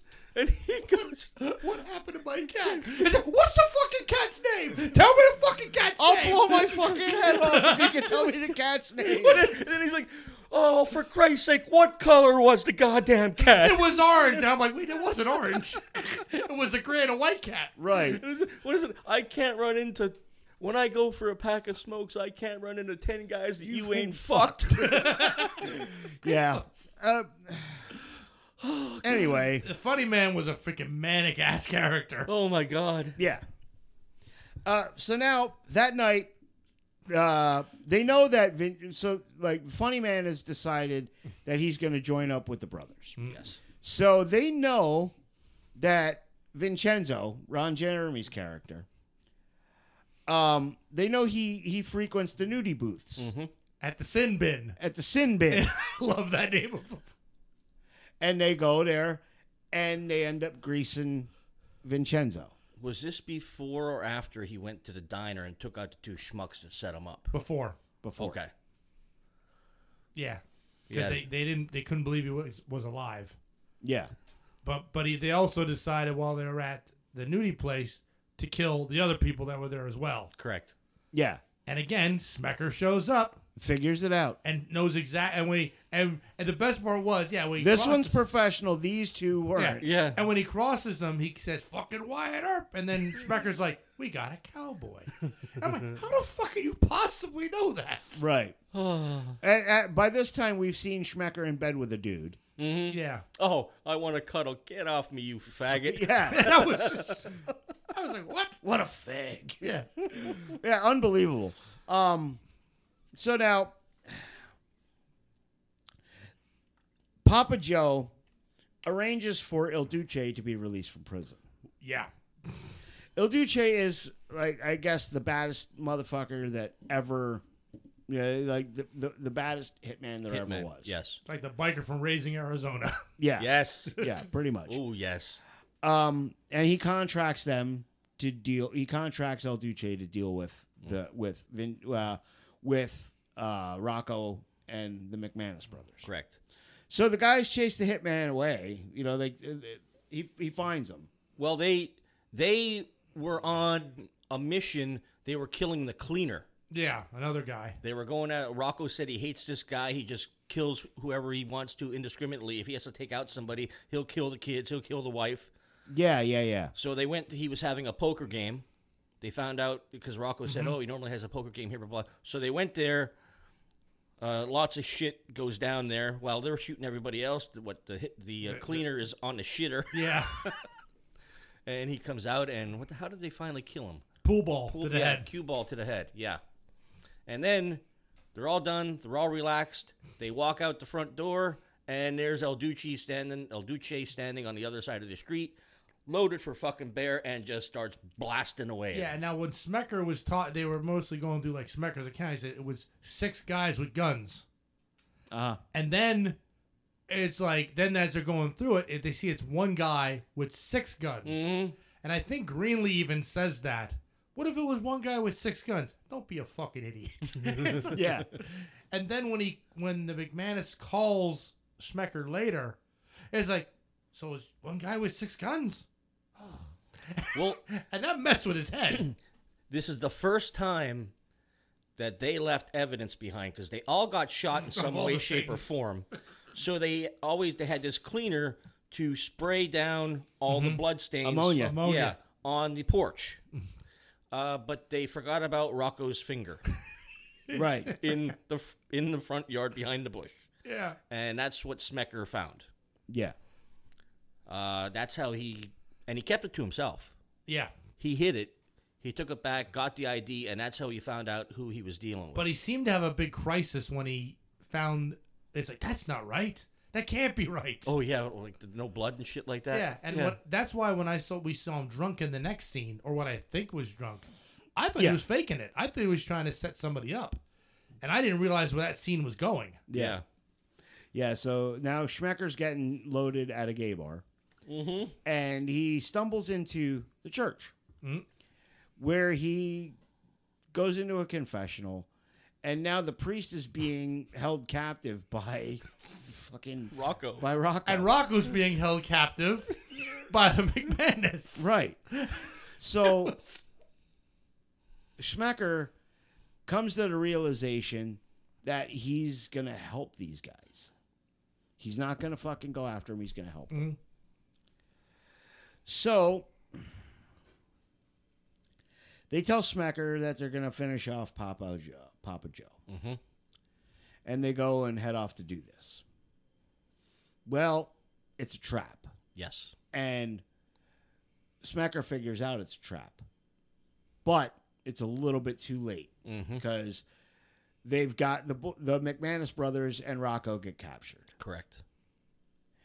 And now Papa Joe ends up shooting Rocco. But who shows up at the door but Smecker in drag? And he just starts laying waste to motherfuckers. Yeah, well, go ahead, Bill. This is nothing against drag. Willem Dafoe Is an ugly woman. is an ugly woman, Yeah. and everybody seems smitten. Yeah. It's like, holy shit! Yeah. First, oh my god! Willem Dafoe in drag looks like a lot of the meth heads in this town. Yeah, and the voice, it's like, hi there. It's like, what? It's like, oh, well, I guess come in. Yeah, what the hell? But you gotta say, Dafoe put his whole self out there. Oh, yeah. There was tongue in that kiss. Yeah. So Defoe comes in, he starts laying waste to all these Italian mobsters. Yes.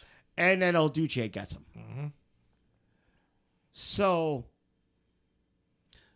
The cousins or the twins always said a prayer. Yeah. Yep, I'm getting there. Okay. The boys get loose, okay? The McManus brothers end up getting loose. And as Rocco's dying, they're saying their family prayer, which they always said before they took somebody out. They're saying their family prayer when El Duce walks in. And wouldn't you know who won the pony? And I called it as soon as he walked in the door. Actually, I called it when I saw it was Billy fucking Connolly that played him. That's the McManus' dad. Yep. Oh, was it? Yes. That was their father. Oh, god damn it. I never even got that. I knew it was a family prayer, but I just thought it was an Irish thing. He went in there with his two guns. As soon as he heard the prayer, he put his guns... And finished the prayer. And finished the prayer with them. Yep. I didn't catch that. Noah McManus. Yep. Okay. But yeah, so now Papa Joe gets arrested, and he's on trial for the third time. We fast forwarded 3 months. Yeah, yes. Yeah, months have passed. Now, Papa Joe is on trial for the third time, and he's presumably going to be acquitted for the third time. He is the John Gotti of this universe. You know, he's Teflon. Nothing sticks to him. So, with the help of the Annette Boston cops and William Dafoe. Willem Dafoe, not William. Willem, that's right. Willem. And Willem Dafoe's character was Schmecker. The McManus family sneak guns into the courthouse, and they storm the courtroom. And they give their mission statement. Yes, they do. That they are the saints, and they're there to take out the evil, and so that the good can flourish. And they execute Papa Joe, like, essentially on live TV. Yep. Correct. And they're folk heroes. They're, some people are for them, some people are against them. Yeah, that was in the credits. It was like they were interviewing people about, what you thought happened, and some people were for, some people were against it. Yeah. Yeah. Yeah, and that's how the movie ends. They're talking to people as the credits are rolling. What did you think of the movie overall? I gotta say, I absolutely loved it. And I think because this is an older movie, I think I've been almost ready for twist endings are all over the place anymore. Right. So I was waiting in the courtroom scene for somebody to take out the McManuses. You know what I mean? Yeah. But it didn't. It ended the way it should have ended. And it reminded me almost of almost a superhero origin story. Okay. Where these guys are taking out evil, and this is where they begin. Right.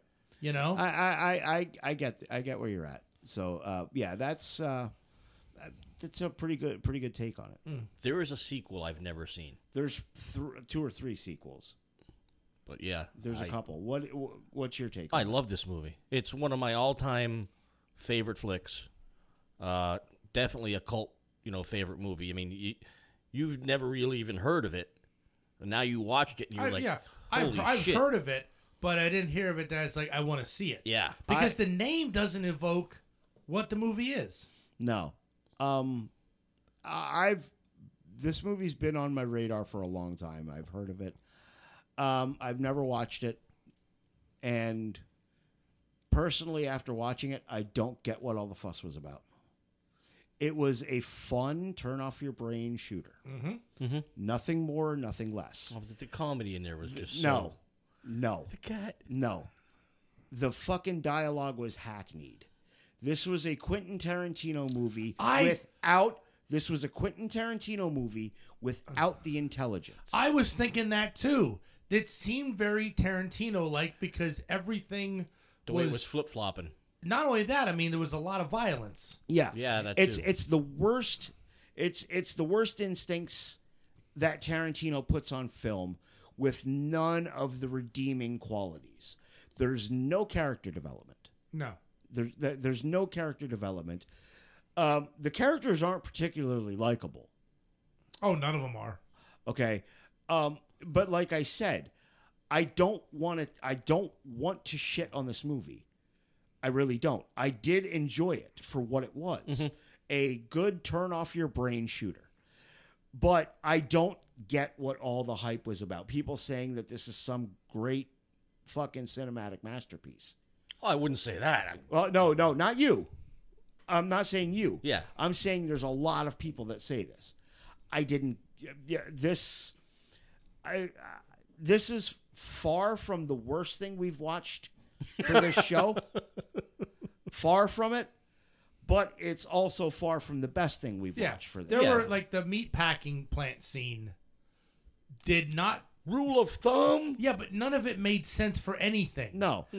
I mean, it wasn't for any narrative purposes. We knew the brothers got along. Right. I mean, if anything, it just shows that they maybe just don't give a shit. And no one gives a shit that they don't give a shit. I don't know. Oh, that's right. He punched out that lady. Yeah. Yeah. Yeah, it was weird. It was like, The butch chick. It's like it didn't need to be in there. Also, I'm trying to think what the other there was just like in the dialogue. You're right. The dialogue, some of it was just. It seemed like it was written on the spot. Yeah. It's a fun turn off your brain. Mm-hmm. Don't read too much into it. Just enjoy the fucking ride shooter. This has a 27% score on Rotten Tomatoes. Really? 27%. An average 4.7 out of 10. Wow. I guess it is a cult favorite. Yeah, this is. You either like it or you hate it. I'm middle of the road. Yeah, on it. okay. I may be one of the few. I enjoyed it for what it was. I didn't want to read too much into it because this is not bad on the level of Days of Thunder or bad on the level of A Fistful of Dollars, but it is at the same time. I will differentiate between the best movie we've watched and my favorite movie we've watched. My favorite movie we've watched so far is the Evil Dead reboot. Mm-hmm. The best movie we've watched so far is Do the Right Thing. That movie was fantastic. I don't remember all the movies we've watched. I've watched so many at this But point. I forgot about Do the Right Thing. It was good for what it was. We're doing star ratings. Out of 5. Out of 5. You know what? I'm going to give this one a 3 because, I mean, I like the movie for, like, what it was. I wasn't bored with it. Right. And I wasn't sitting there thinking of, like, my brain, from being so cynical from all the bullshit cinema has thrown at us in the last how many years, I was waiting for something to happen at the end. It never happened. Right. You were waiting for the M. Night Shyamalan Ding Dong ending. Yeah, well, it happens all the time. We can't just have a regular ending. Yeah. Now, if the thing was the twist, it was the father thing, which, fuck it, didn't pick up on. Right. But that I enjoy, you know what I mean? Yeah. But when I didn't think, when Billy Connolly was in it, my first thought was, fucking Billy Connolly, hey! In the unlikely event that we should lose power in the engines, the plane will go down like a fucking dart. Yeah, love Billy Connolly. I love Billy Connolly, and I'm glad he was able to not play that character funny. Yeah. he played it perfectly. Yeah. Yeah, everybody. I think everybody did their role. Everybody, I think, did their roles great. The head of the Irish mob, not Irish, the Italian mob. Yeah, Carlos Rhoda. I would have loved to see somebody else in that role. I liked him. I liked Like, Carlos the Rhoda. the guy that played the big bad in Roadhouse. Yeah. That is the kind of character I wanted to see in that. Yeah. This guy just seemed a little bit. I knew I'd seen him before, so after watching the movie, I looked him up on IMDb. Carlos Rhoda is the guy that played. He was on 24. Okay. Wow. He played Marcus. Chloe. Mm-hmm. He played her husband. Okay. Yeah, Miles O'Brien. Yeah. Yeah, Okay. I'm like, I know I saw this motherfucker before. Yeah, it was, and again, it was a very. I mean, to see Norman Reedus before Very young. Before, yeah, it's like he's almost unrecognizable. Yeah, But yeah, the beginning scene was a little bit confusing because they hadn't done anything yet. So why they got up and kissed the feet? That originally is what I thought it was a Tarantino thing because they had to do something with the feet. yeah. Well, yeah. He does have a foot thing. He does. Oh no, No, he Tarantino does. has He does massive- have a very big foot thing. Fucking A. So what do you rate it? 4. 4? Okay, fair enough. I mean, I can't give it a super low rating. I'm actually gonna give it more than you probably think. I'm gonna give it a 3. There you go. It was a good, fun movie. Mm-hmm. Alistair watched it with me. Mm-hmm. Alistair gave it a 2.5. Okay. And 1.5 of the stars alone is for Willem Dafoe. Yeah, I watched this during the daytime and during one of Rocco's just scenes where he was cursing everything up. Oh, when he used a fuck. The best thing is, well, Lisa's out on the front porch while I'm watching the movie. Val, walks in during all of that and just kind of turns around and walks out on the porch. It's like, but she leaves the door open and with the thing that's close the door. I don't need the whole neighborhood hearing that. Yeah, that's when he dropped I don't know what. Oh, it was 15, F-bomb 15 after 20 F-bomb. F-bombs. It was just crazy. And I'm they even said, "Well, you got use out of that word."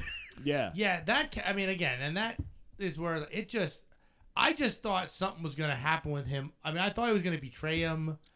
And then again, this is, I mean, there was so much baggage. We're so and you're right. We are so conditioned to wait for the twist. And the betrayals. Yeah. And there was no, betrayals of the groups in this one. Mm-hmm. Every group was loyal to itself. Yeah.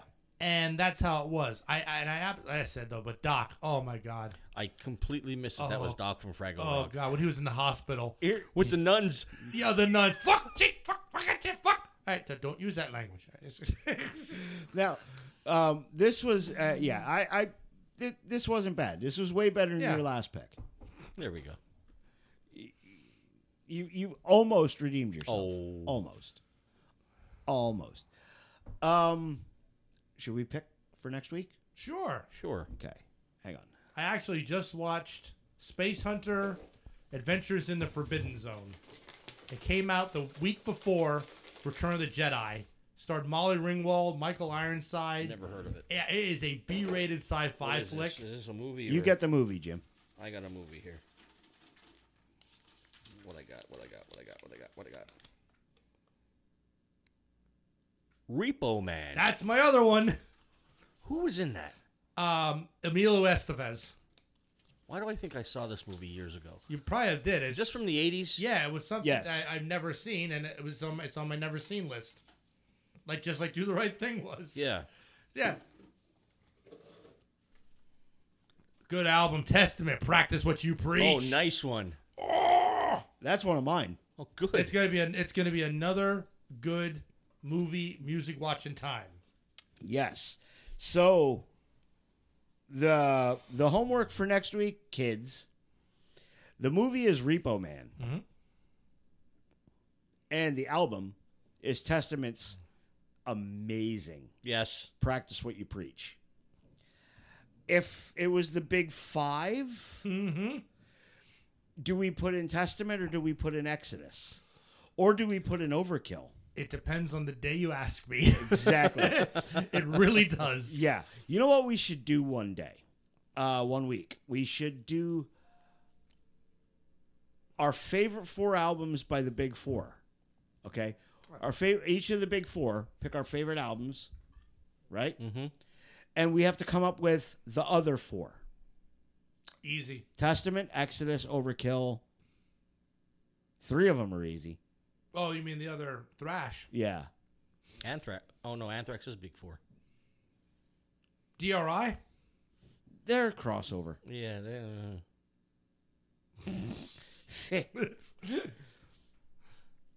Death Angel? We could do Death Angel. We could do Dark Angel. We even could do DRI. But Bill's probably not too... Or not Bill. Jim's probably not too familiar with DRI. Mm. Just give him Thrash Zone and say, here you go. Here you Just go. say this one. Yeah, I mean, it's called crossover thrash. The album's called Thrash Zone. Right. God damn it. Well, so if he would... So he would have to do Thrash Zone. I'll do 4 of a Kind. That's not fair. I love Thrash Zone. It's no fair. Give a hoot. Oh, Jesus Christ. That's something we could talk about. Yeah. Now, I was actually gonna gimmick the album pick. I was gonna pick the album beforehand because there's one in there in particular that I want to do, and it's been in there since the beginning, and we still haven't. Stop got putting to new it. shit in there. I haven't. Well, the last 2 weeks we did. No, there's one that's been in there from the beginning that I really, really want to do. So I was gonna gimmick it, and I'll pick the album. You can always gimmick it. We're okay with that. Now, well, maybe next week I'll gimmick it. All right. I'll just say this is the album we're doing. But then I would have to. It would entail me looking at the papers with all the other albums. I was going to say, well, you can just say that's what we're going to do, and then if we do pick it one time, you can say, no, fuck it, we're picking another one. That'd be the easiest thing to do. You're making all that racket over there. Shut up. Just talk amongst yourselves. Why do you have my good pen? Because I'm writing What do you Okay. got to write down? a movie. You guys keep adding shit. Well, go ahead, add something. But anyway, We don't keep adding shit. That's a lie coming from your mouth. no, I keep adding shit. You fucking slackers. Anyway, for next week, if you guys want to play along, and I hope you do, watch Repo Man and listen to Testament's Practice What You Preach. It's going to be a ripper and good time. Mm-hmm. I think I'm with you, Jim. I saw Repo Man many years ago. Yeah, I want to say I probably did. Repo Man. Not Barry Darso. No, again, this is one of those things where it's like I see this stuff, and I absolutely want to include it. Yeah. There you go. This is Movie? yep. Okay. This is one of my never watched lists, but that I think everyone would enjoy. That goes in Brocky.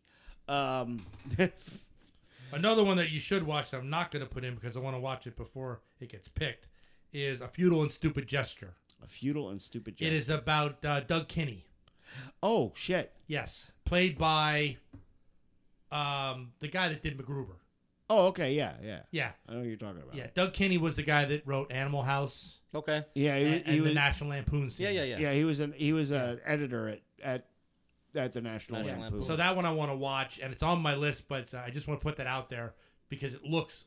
I want to watch it. There's a really good documentary. I got to find the name of it, of the Lampoon. Mm-hmm. You'll really love it. Oh, I've watched find it. it. Like, I love that. I've shit. watched it like 3 times. I'll find the name of it and send it to you. That's it for this week, guys. We made it. We did it again. Number 117 in the can. Dear Lord, Yeah. that's painful. Fuck. In the can. In the can. It depends. Don't be a stop. I'll stop. I'll be good. I'll be good. Edit point. I didn't say it, so I don't have to edit it out. That would have been a great title for the episode, though. What? Don't be a quitter till you hit her in the shitter. God damn it. I can edit that out. Oh, Lord. Oh, all right. So watch Repo Man. Listen to Practice What You Preach, and don't practice what I preach. I'm a bad man. Horrible role model. Yes, I am not. I have pictures of me before I met him and after I met him. I'm a horrible role model. All right. Until next time, this has been Oh No Not Them. I'm Eric. I'm Bill. I'm Jim. Later on, motherfuckers.